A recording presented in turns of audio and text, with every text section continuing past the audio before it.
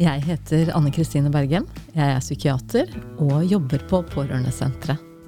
Og jeg heter Kristin Lie Romm, også psykiater og jobber på regional kompetansetjeneste for tidlig intervensjon ved psykoser ved Oslo Universitetssykehus. Veldig, veldig langt navn. Sånn det. Vi her i dag for å snakke om pårørendesamarbeid og familiesamarbeid. Og du kan mye om familiesamarbeid, Kristin. Ja, det har jeg trodd at jeg kunne veldig lenge. Helt siden jeg egentlig var ferdigutdannet lege, så tenkte jeg at det kan jeg kjempe meg om, fordi jeg har alltid veldig, veldig hyggelig samtale med pårørende. Og de virket som de var glad for å snakke med meg, så det tenkte jeg at det var ganske uproblematisk, helt til jeg begynte å jobbe med noen som kunne pårørendesamarbeid.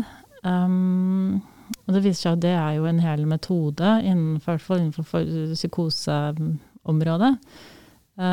Så det viser seg at det dreide seg ikke bare om å gi informasjon, som det jeg hadde oppfattet at jeg gjorde på en veldig god måte, men rett og slett å hjelpe pårørende å håndtere den situasjonen de i. Og det krever litt mer. Ja, og det har jo du fortalt meg, at familiesamarbeid, det faktisk en metode. Vi kaller det som vi jobber mest med, da kaller vi psykoedukativt familiesamarbeid. Jeg synes jo det også et litt håpløst navn. Det egentlig ganske mange håpløse navn innenfor medisinen, holdt jeg på å si. Men det går jo ut på både at du skal gi informasjon om sykdommen, eller det problemet som har oppstått da, men også hjelpe til med mer konkret problemløsning.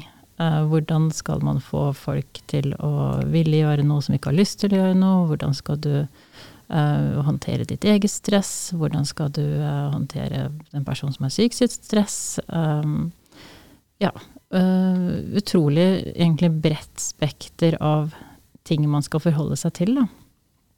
Og det kan jo være litt utfordrende når man som lege har vært vant til å ordne opp selv, og gi informasjon etter beste evne, og tenker at det egentlig der jobben stopper. Ja, og jeg må jo si at når du snakker nå, så kommer jeg jo på en del situasjoner fra tidlig i arbeidslivet, hvor jeg møtte familier hvor et familiemedlem hadde en psykose. Og da hadde jeg akkurat vært på foredrag med Jan Ivar Røsberg, hvor han hadde snakket om dette med expressed emotions, altså at når man har en psykose så det ikke så ordentlig med mye sånn kjefting og smelling. Og jeg husker hvor letta den familien ble da vi begynte å snakke om det at dere trenger ikke å mase og kjefte og smelle, fordi at det ikke sånn at det egentlig spesielt hjelpsomt for den som syk.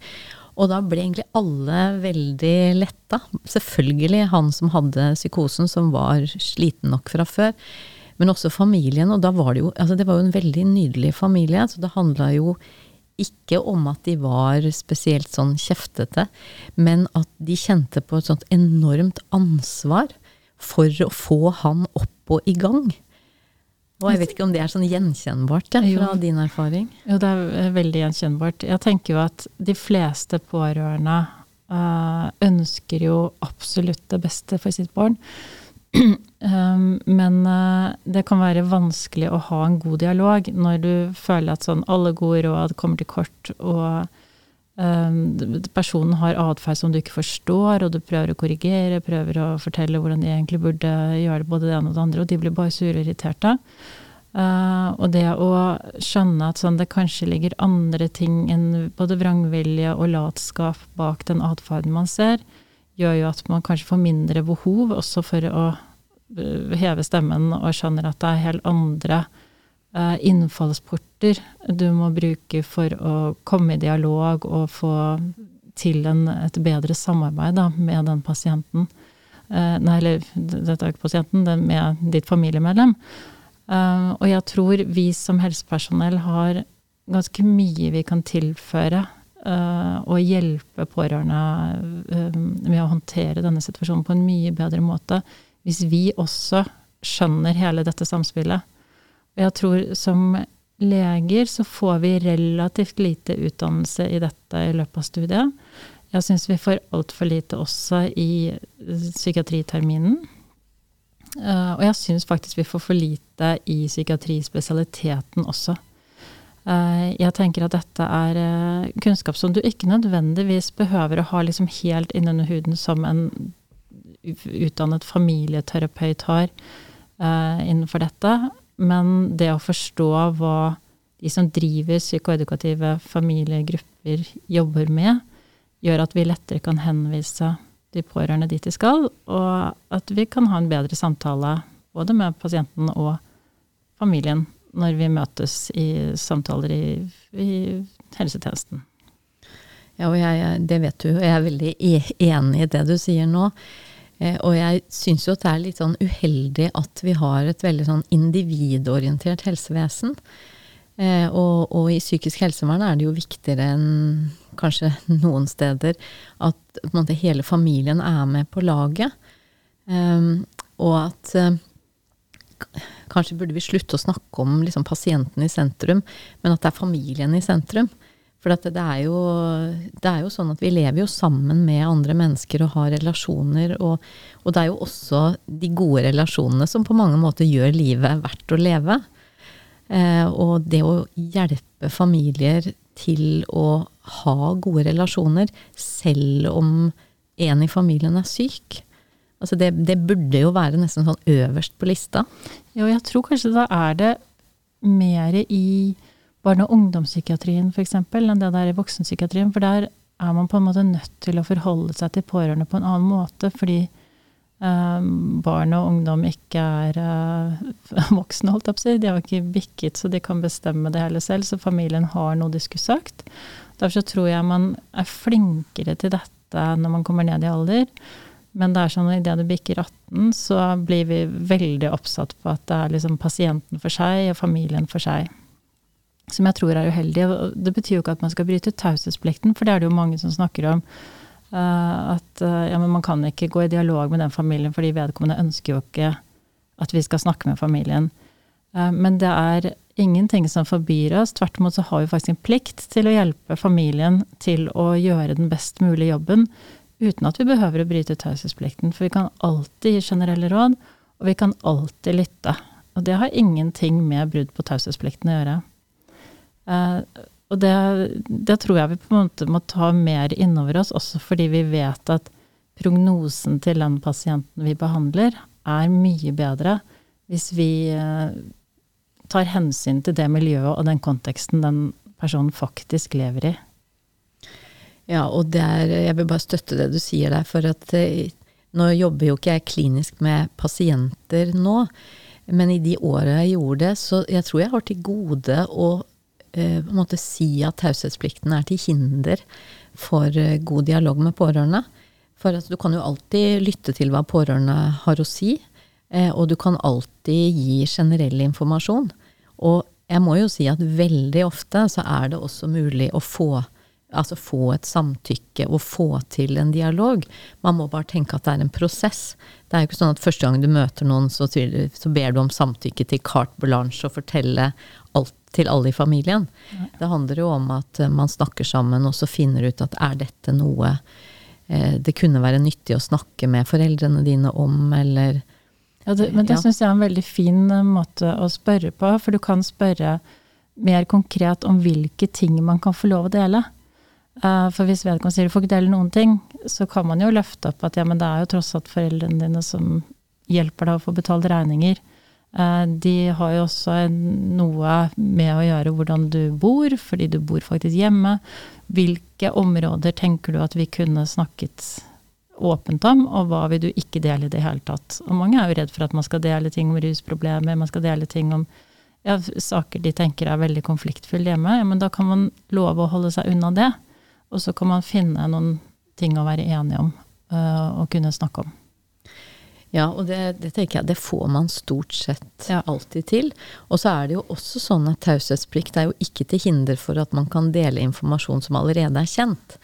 Sånn at hvis foreldrene til en ung mann vet at det vanskelig for den unge mannen å stå opp om morgenen, så jo ikke det å snakke om det heller brudd på taushetsplikten, fordi at alle vet om det. Så jeg tenker det vi vil fram til vel at helsepersonell må ikke gjemme seg bak taushetsplikten i møte med pårørende, men heller være litt trygge på hva kan deles, hva kan ikke deles, og så gjerne fortelle det tilbake, og at nå, som vi avtalte i forrige uke, så hadde jeg i går en samtale med foreldrene dine, og det jeg fortalte var det vi var blitt enige om, nemlig sånn og sånn og sånn. Og så åpenhet, det skal jo ikke være noe hemmelig som foregår. Men du jo også veldig engasjert i pårørendearbeid, Anne Kristine? Ja, jeg må si det at det har blitt en større og større interesse med årene. Og jeg liker jo å tro at jeg har, altså litt sånn som du sa også, at jeg har vært ålreit i møte med pårørende også før jeg fikk mer kunnskap. Men som du sier, det å gi informasjon, også det å ta imot, altså å gi pårørende opplevelsen av at de viktige personer i hele sammenhengen. Altså det når det skjer noe med en, så skjer det noe med alle i en familie. Så det å liksom, når man pårørende, så man jo ikke bare sånn, altså det ikke bare det at man bekymret for og glad i den som syk, men man får jo sine egne følelsesmessige reaksjoner også.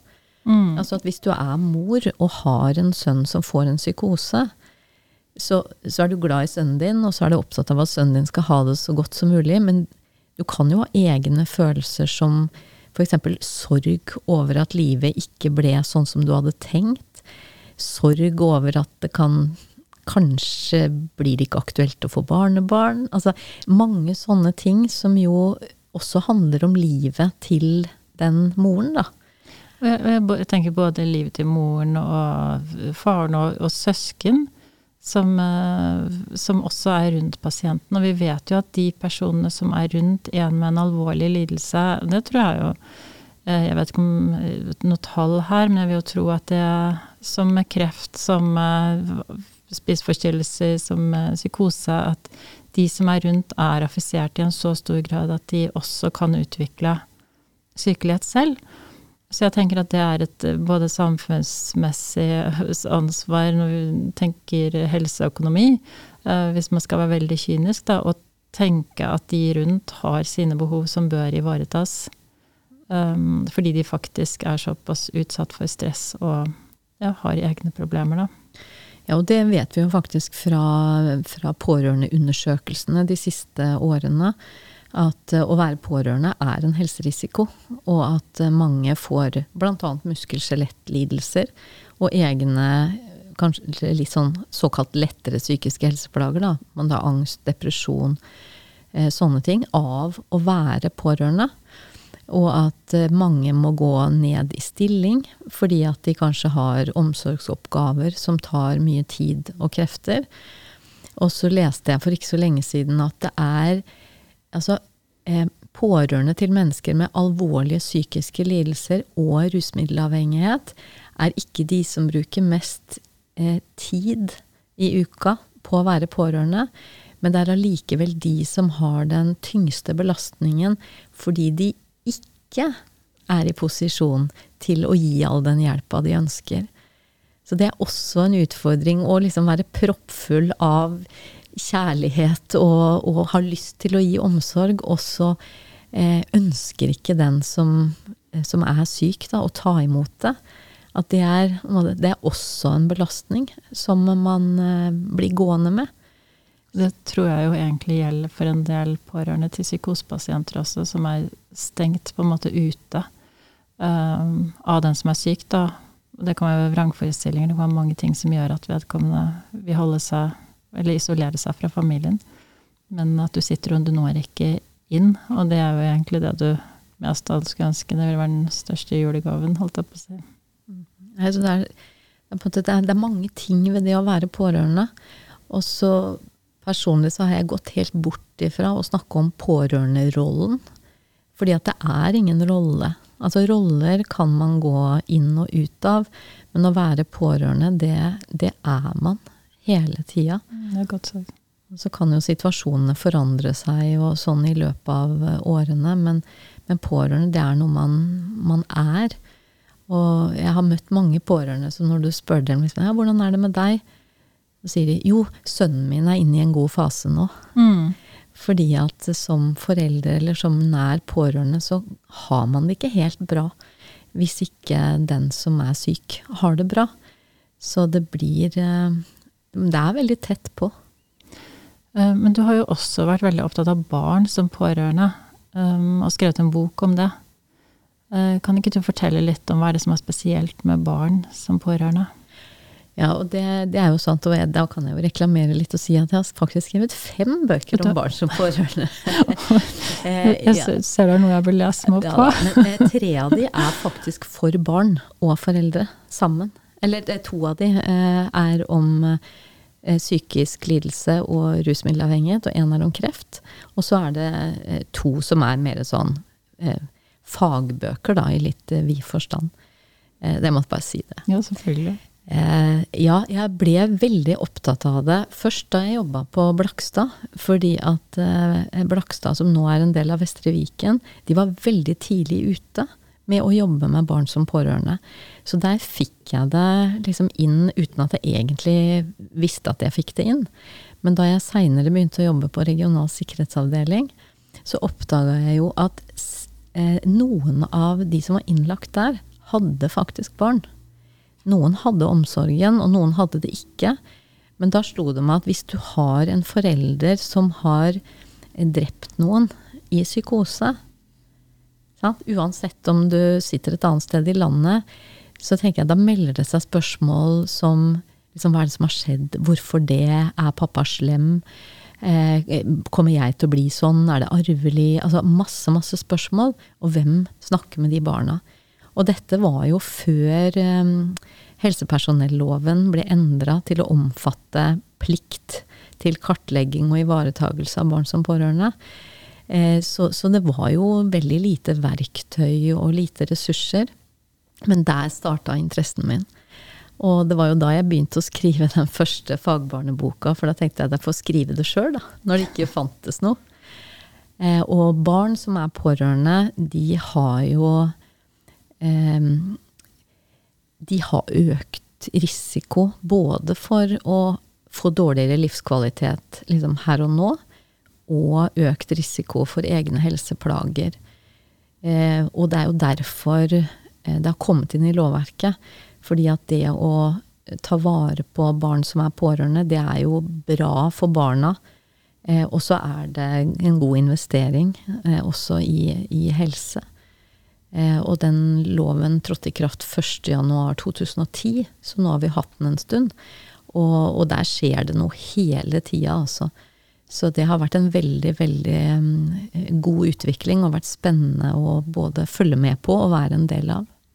Hvis du skulle si noe til leger som hører på det, hvordan burde de forholde seg litt mer konkret til barn som pårørende? Altså tematisere foreldrerollen med pasienter. Fordi at det er jo sånn at vi skal jo aldri prøve å overta foreldrerollen. Og foreldrene er jo de viktigste for barna. Men det å da, når man får inn en person som enten har en depresjon eller hva det er, og tematisere det og si det at hvordan er det for deg å være forelder nå, som du er så deprimert, så er det jo mange som da vil si at jeg har så dårlig samvittighet, eller jeg vet ikke hva jeg skal gjøre, eller sånn. Og så kan man snakke sammen om det, men det er ikke alltid folk kommer på at de kan ta det opp selv. Sikkert veldig skambelagt også. Veldig skambelagt. Det er det, og folk vil jo veldig gjerne det beste for barna sine, men når man blir alvorlig syk selv, så er det jo ikke alltid så lett å få til alt. Men der er det mye hjelp og støtte å få rundt omkring, og det finnes masse ressurser. Men når det gjelder leger, så tenker jeg at det der å interessere seg for de viktige personene i pasientens liv, Og har man barn, så det veldig viktige personer. Og det å begynne å snakke om det, det å hjelpe pasienten til å finne språk for hvordan kan man snakke om dette hjemme? Hvordan kan man gå hjem fra første time på poliklinikken og fortelle barna sine at nå får jeg hjelp for en depresjon? Hvilke ord skal man bruke? Også på pårørendesentret da, så har vi jo utviklet egne nettsider for barn. Så barn og unge under 18 år kan gå inn på ungepårørende.no. Og der det tekster som utviklet for barn om alle mulige typer sykdommer og følelser og reaksjoner. Dette jo sånn som viktig informasjon for helsepersonell å kunne bringe videre. Det slår meg hvor ofte vi glemmer at de tingene som viktige for oss, viktige for pasientene. Det jo helt riktig som du sier, de barna jo det viktigste i vårt liv. Og selvfølgelig det også det viktigste i våre pasienters liv, uansett hvor syke de Ja, så det tenker jeg jo egentlig å ta pasientene på alvor, og kunne se liksom, hva viktig for deg i ditt liv. Og barna jo, som du sier, de jo viktige. Og så det jo det at, i og med at det litt sånn skambelagt, det å føle seg som en dårlig forelder og sånn, så kan vi ikke regne med at folk tar det opp selv. Så det jo derfor vi som helsepersonell skal spørre, og skal bidra til at de barna kan få den informasjonen de trenger, og den støtten de trenger. Men tenker du at vi som leger har en tendens til å overlate det til andre faggrupper? Det var et veldig sånn ledende spørsmål, og svaret selvfølgelig ja. Det har vært mye sånn at kolleger sier at nei, men liksom det kan sykepleieren ta seg av, eller sosionomen, eller noe. Og jeg skjønner jo ikke at noen vil la den anledningen gå fra seg til å snakke med pasienten om sånne veldig, veldig viktige ting. Jeg tenker du får vite utrolig mye om pasienten også, ved å snakke om akkurat de tingene, om vedkommendes relasjoner og familieliv, og det som egentlig burde være en daglig dag, da. Som kanskje kan være litt kaotisk for noen av våre pasienter.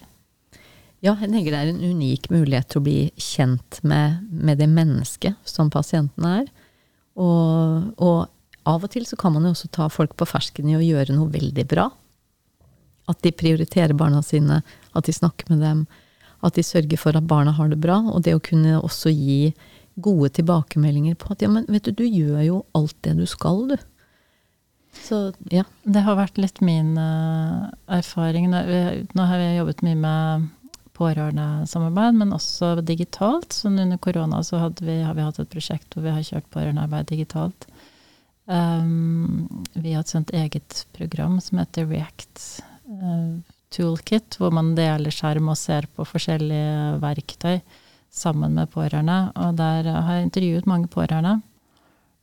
Og det mange av dem i etterkant, da, og det mange av dem har sagt, var sånn, noe av det fineste ved å gå igjennom et sånt program, var at de fikk bekreftet at de gjorde mye riktig. Og det har de egentlig ikke følt at de har gjort, holdt jeg på å si.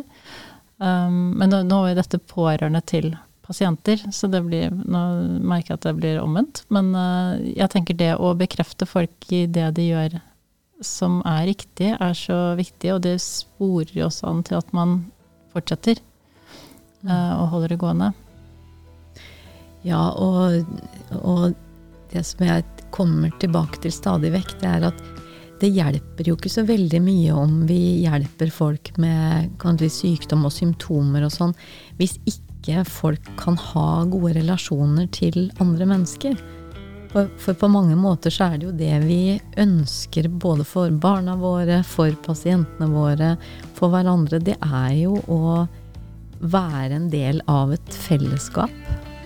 Men jeg tror for å klare det i situasjoner hvor det veldig vanskelig, så trenger vi noen redskaper. Og jeg tenker det ordentlig godt familiesamarbeid kan bidra med, da. Ikke bare informasjon, men faktisk gi folk redskaper. Det synes jeg var egentlig en veldig sånn fin avslutning på denne praten. Altså, vi kunne jo ha snakket om dette i en uke, og det kommer vi sikkert til å fortsette med. Men vi håper at de som har hørt på har blitt litt sånn inspirert til å sette familien i sentrum i møte med pasienter og pårørende. Familiearbeid kan være gøy. Veldig.